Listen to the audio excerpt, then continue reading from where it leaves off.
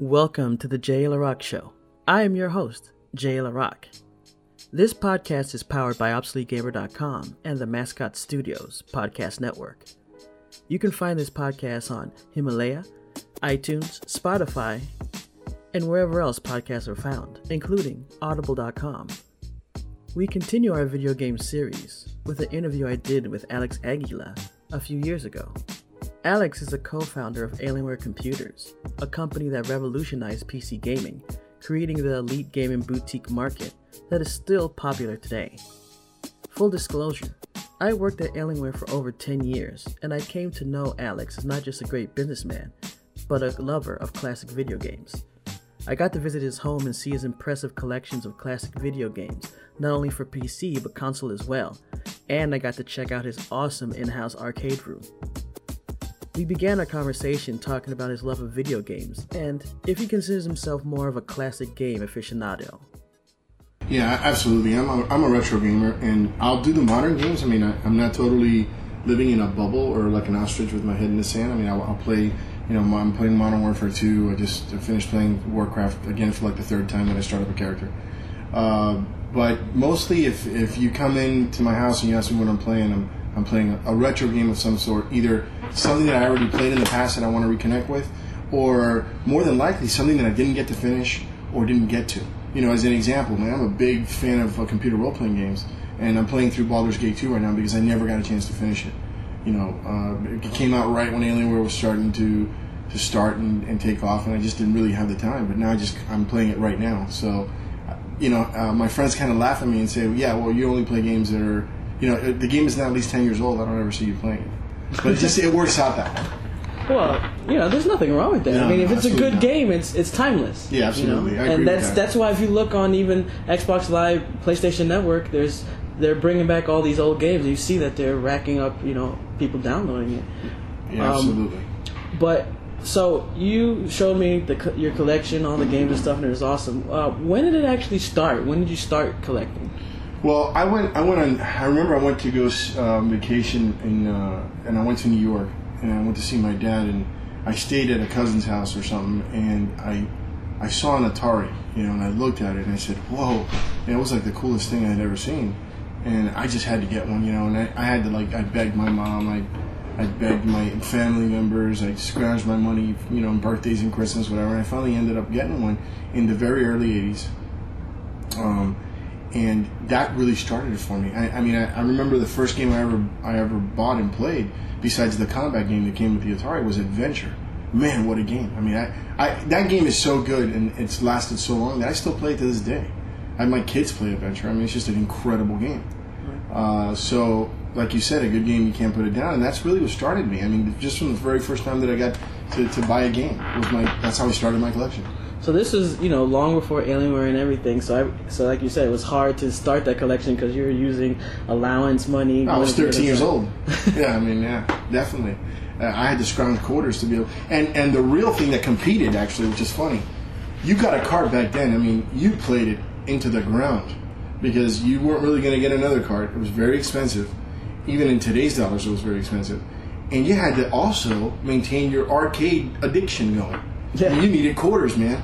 So, I skipped lunch and I put a couple of 4 quarters in my pocket, and I do errands or cut somebody's lawn, and that was going right into Defender at the arcade, or that was going right into Dragon's Lair. I remember when Dragon's Lair came out, it was insane. That was a quarter eater. I put it this way, I played Dragon's Lair so much back in the day that I was able, and I'm not making this up, I got witnesses, I was able to actually turn around and play the game without looking at it, just by sound cues. Wow. Yeah, now that's awesome. That was pretty cool. And I did the entire end sequence, I remember, with my back. That was my big geek moment in the arcade, by the way. Everybody has this huge geek moment. My big geek moment was an entire crowd around me cheering as I played Dragon's Lair without even looking at it. That's how much, that's a lot of quarters, man. And I didn't have any money, and I had to work in the summers, and that was my addiction. So now, have you ever done any competitive gaming, for contests or just for the bragging rights? The only we obviously everybody that's ever gamed is a competitive gamer on some level because you're playing against other people, and when you're playing those type of games. So was it competitive? Sure. Look, as an example, the current CEO of Alienware, Arthur Lewis, we were kids. We grew up together, and we were playing. I mean, I don't know why I've chosen this story to tell, since it doesn't end good for me. But this is even more competitive than you can imagine. We were playing a Tecmo Bowl and we were in a hotel in Orlando. We were going to go to Disney World or something, and we're raising the stakes of the game. And basically, whoever lost had to get in their underwear and go outside the hotel and walk around in their underwear. Oh, yeah. So I took the loss that time, and I thought he was kidding around. I didn't think we were really going to go through with this, right? So I'm in my underwear and whatever. Man, Arthur battles me and pushes me out the door and locks me out of their hotel room. I mean, and that isn't competitive gaming. I don't know what competitive gaming is, but that was pretty hardcore. So did I ever go into a competition? Not really. I never had that opportunity. Did I compete a lot in games? Obviously, yeah. Yeah, that's the thing. When we were out at E3, I got to speak to Arthur. He was telling me that you guys get together, and even still today, you guys get together and play football. Which I gotta say, that's awesome to get together and play a game like that. Yeah, well, Arthur owes me a Tecmo Bowl rematch that I'm still waiting for. Maybe he'll see this interview. But he owes me one Tecmo Bowl rematch. But we have played a lot of Madden together and stuff like that. And it is a lot of fun. All right, so I'm gonna go with this a little bit, see if we get something here. So since you guys have played, who's won more in like your sports? Let's say just football. Who wins more? Well, no, Arthur. Just because of that story, Arthur's going to say he owns me in Tecmo, and that's fine. But overall, I mean, if I was to play Arthur today, he would end up naked in the street. I'll leave it at that, because I don't know if he's kept up with it like I have the last 30 years. So that's why he doesn't come back to play. I don't know. Arthur's a pretty serious gamer, right? I don't want to count him out at any moment. I mean, Arthur can roll out of bed and beat anybody in a video game, so I'll give him props for that. Okay, so as far as Alienware, the gaming aspect, of course, you got into Alienware because you love gaming. You want to have the systems that play that game, but was it more towards the side where you want people to be able to play like the brand new games, classic games, or just your overall love of gaming that connected with computers since PCs were so big? Jay, that's a great question, and I'm going to give it like a two-part answer. The first part is when we started Alienware, Nelson Gonzalez called me up and started me on that journey, and he told me, hey man, I got this idea, and I joined him. It was really the Wild West back then. I mean, you could do some really crazy stuff. Not that you can't do it now, but whatever you can do now, you could do it exponentially back then. You could put multiple video cards and multiple sound cards and all sorts of setups, and you had to deal with DOS, and you had to deal with the Windows OS, and there was a lot of room for customization. So somebody that could really make a great machine and make it a hot rod for gaming, man, people would love you. And especially when we were doing dual configurations where you can play your older DOS games. So even from the get-go, even though we had to focus on the fastest and greatest, because let's face it, the modern gamer wanted to play the fastest and the greatest. So we had to set up a computer. Man, we always put a DOS in there, and you could play your older games. And later on, this is the second part of that, later on, 4, 5, 6 years into Alienware, we were going full steam. We did a deal with Intellivision Lives, and Keith Robinson over at Intellivision Lives, where we got to resell a lot of their games, which was awesome. And what really amazed me was, everybody kind of thought it was a goofy, not everybody, but there's a lot of people thought it was a goofy idea. Like, man, who wants to play the older games? And when we put it up, and I knew it was going to work, when we put it up there, man, it was incredible. It was a lot of attach rate, it was a lot of attachments. So you see the modern gamer still wants to play classics. That really doesn't go away, because like what you said, a good game's a good game. Exactly. Obsolete Gamer, we're here talking with Alex Aguila about his love of all things electronic gaming.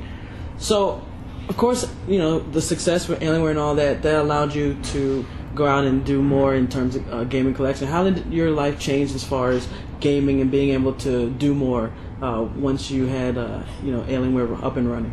Well, I'll tell you what. I never stopped collecting video games. Obviously, when I was working Alienware, it took an enormous amount of my time. And the little bit of time that I did have to myself for many, many years, I had to devote to my family for obvious reasons. So there was a gap in there, especially in the first 5 or 6 years of Alienware, where I didn't do too much collecting.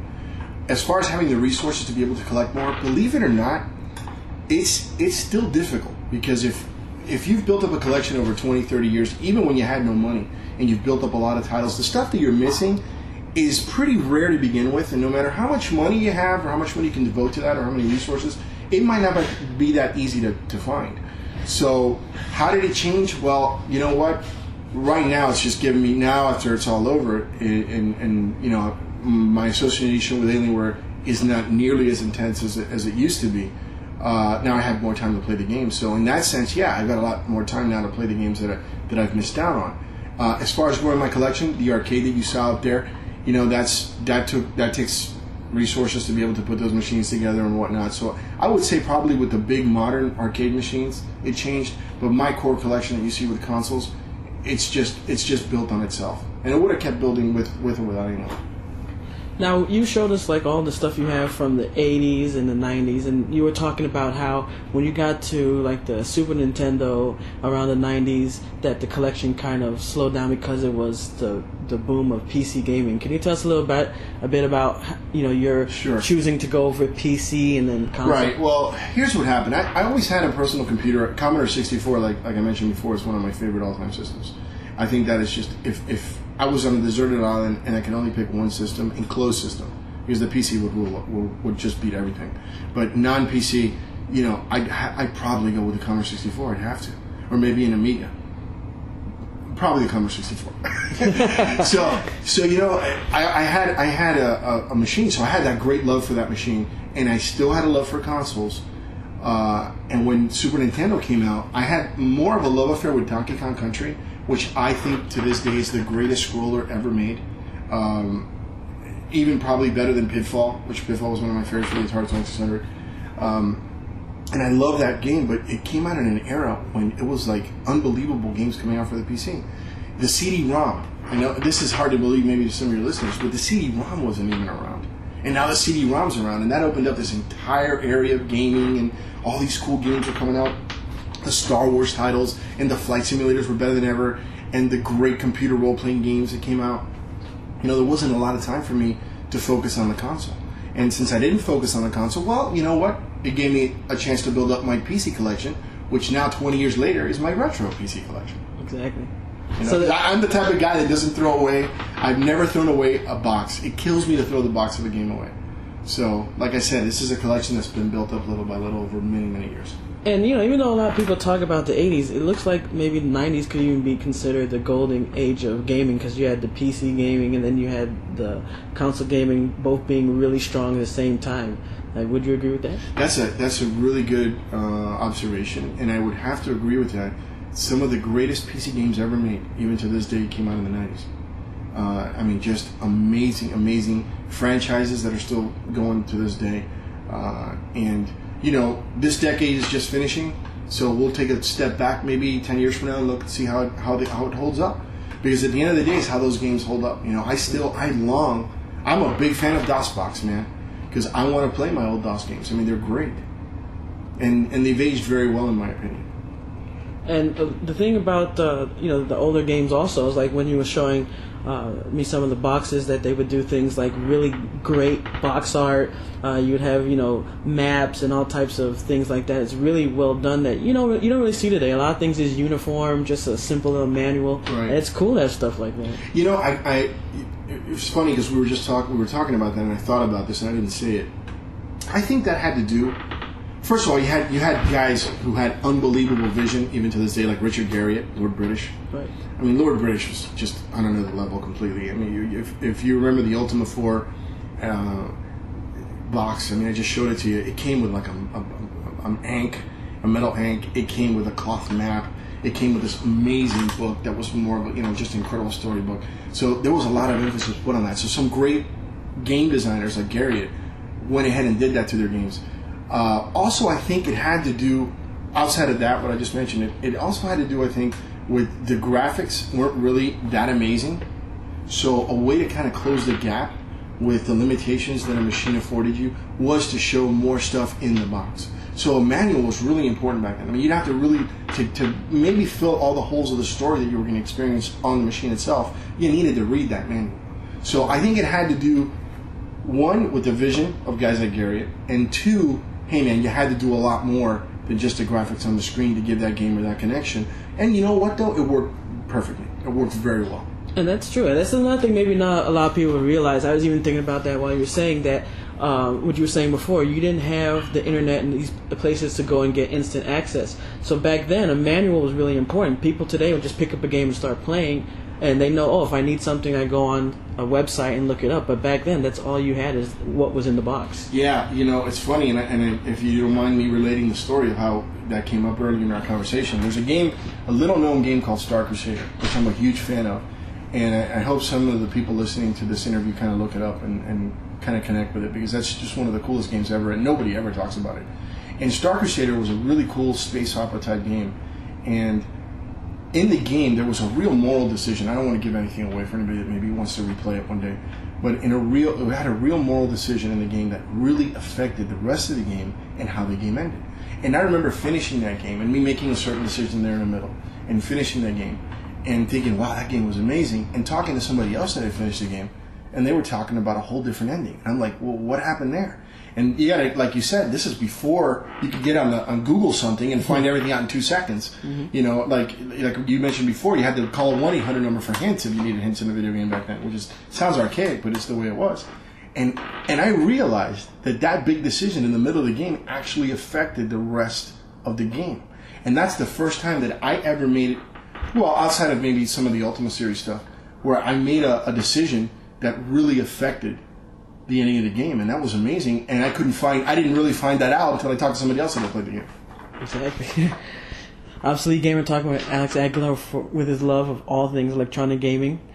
Now, with Alienware and all the success that you've had, and then mixed in with gaming, were you able to reach out and maybe see or talk to people who are in the industry that you were a fan of that, maybe it would have been harder to if not? Like, do you have any stories of meeting someone that you always wanted to meet that made a game or something? Well, I sat at a round table. I was fortunate and enough to be invited to Michael Dell's house and sit at a round table with other game developers, and I got to meet everybody there. I mean, I got to meet Gabe Newell and Gary, and I just met some incredible designers, and I was just really amazed. And I don't think would never have gotten that opportunity unless I would have had the association that I did with Alienware, and the great success that we all had. Because Alienware, you know the story well, Jay.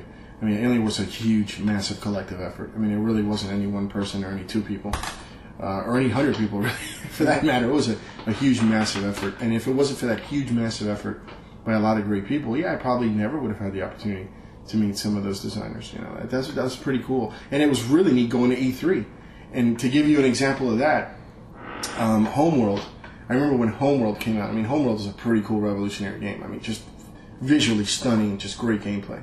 And I remember being on the floor at E3 and meeting Alex Garden, the creator of the game, for the first time. I mean, it was like the first time he had been to an E3 showing off a game. Nobody knew who he was. Nobody knew anything about Homeworld. It wasn't really played up till after. And, I got those really cool experiences where I got to talk to, like, a world-class designer even before. I mean, I'm sure he doesn't remember me now, but it was a really neat experience. So I got to experience stuff like that otherwise I probably would never have gotten to do.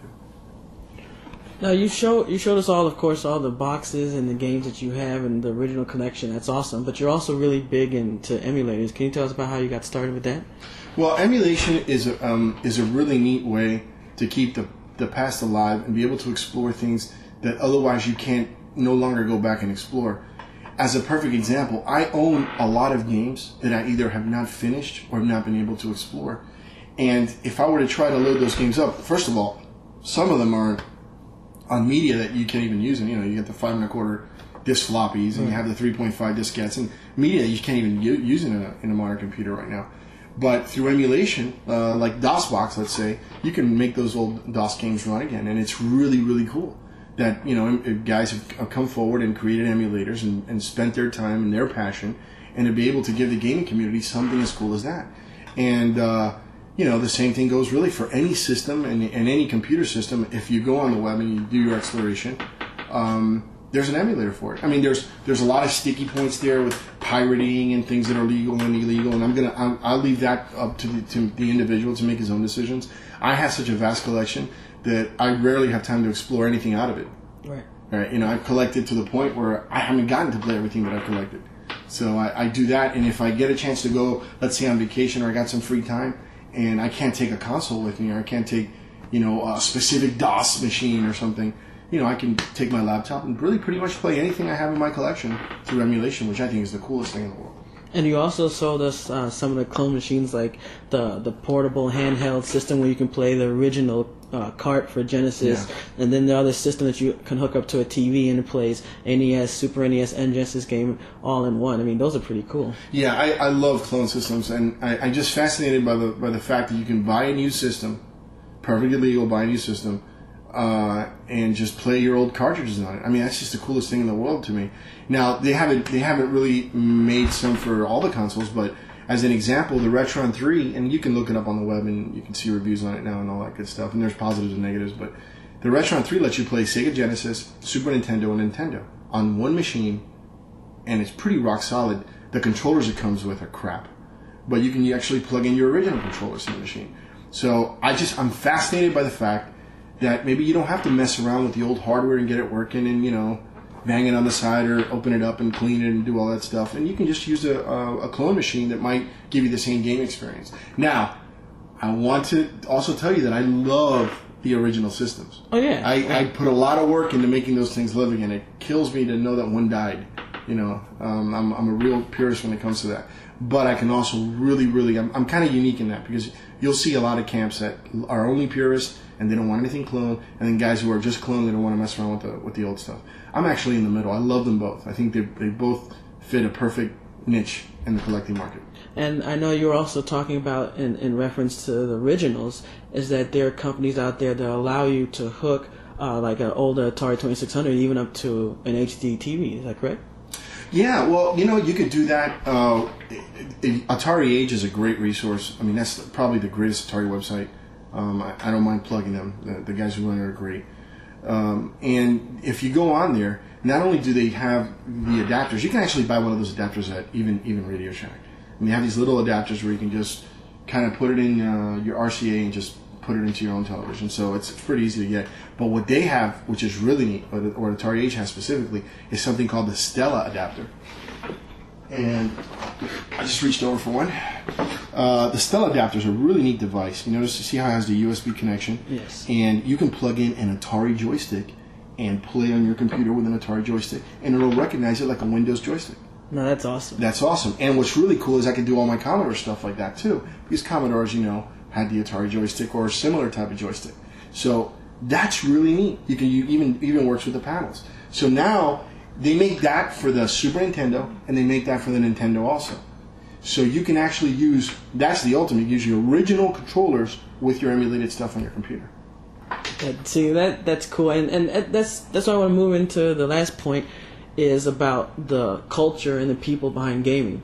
I mean, one of the reasons why we started Obsolete Gamer is because we wanted to, celebrate all this classic gaming, but we also want to talk about the cool stuff behind the scenes that maybe a lot of people don't talk about. And there's a lot of people out there that are really dedicated. Like, for instance, you showed us Technobowl, and you're showing us how they even can update the stats so that you can play with people like that. Are there other favorite communities or people out there that are holding the torch for classic gaming? I could sit here and talk an hour about that. It's really amazing. I run into different sets and groups of people almost every day. It's just pretty amazing. People that have dedicated themselves for you to be able to play the Ultima series on your modern computer.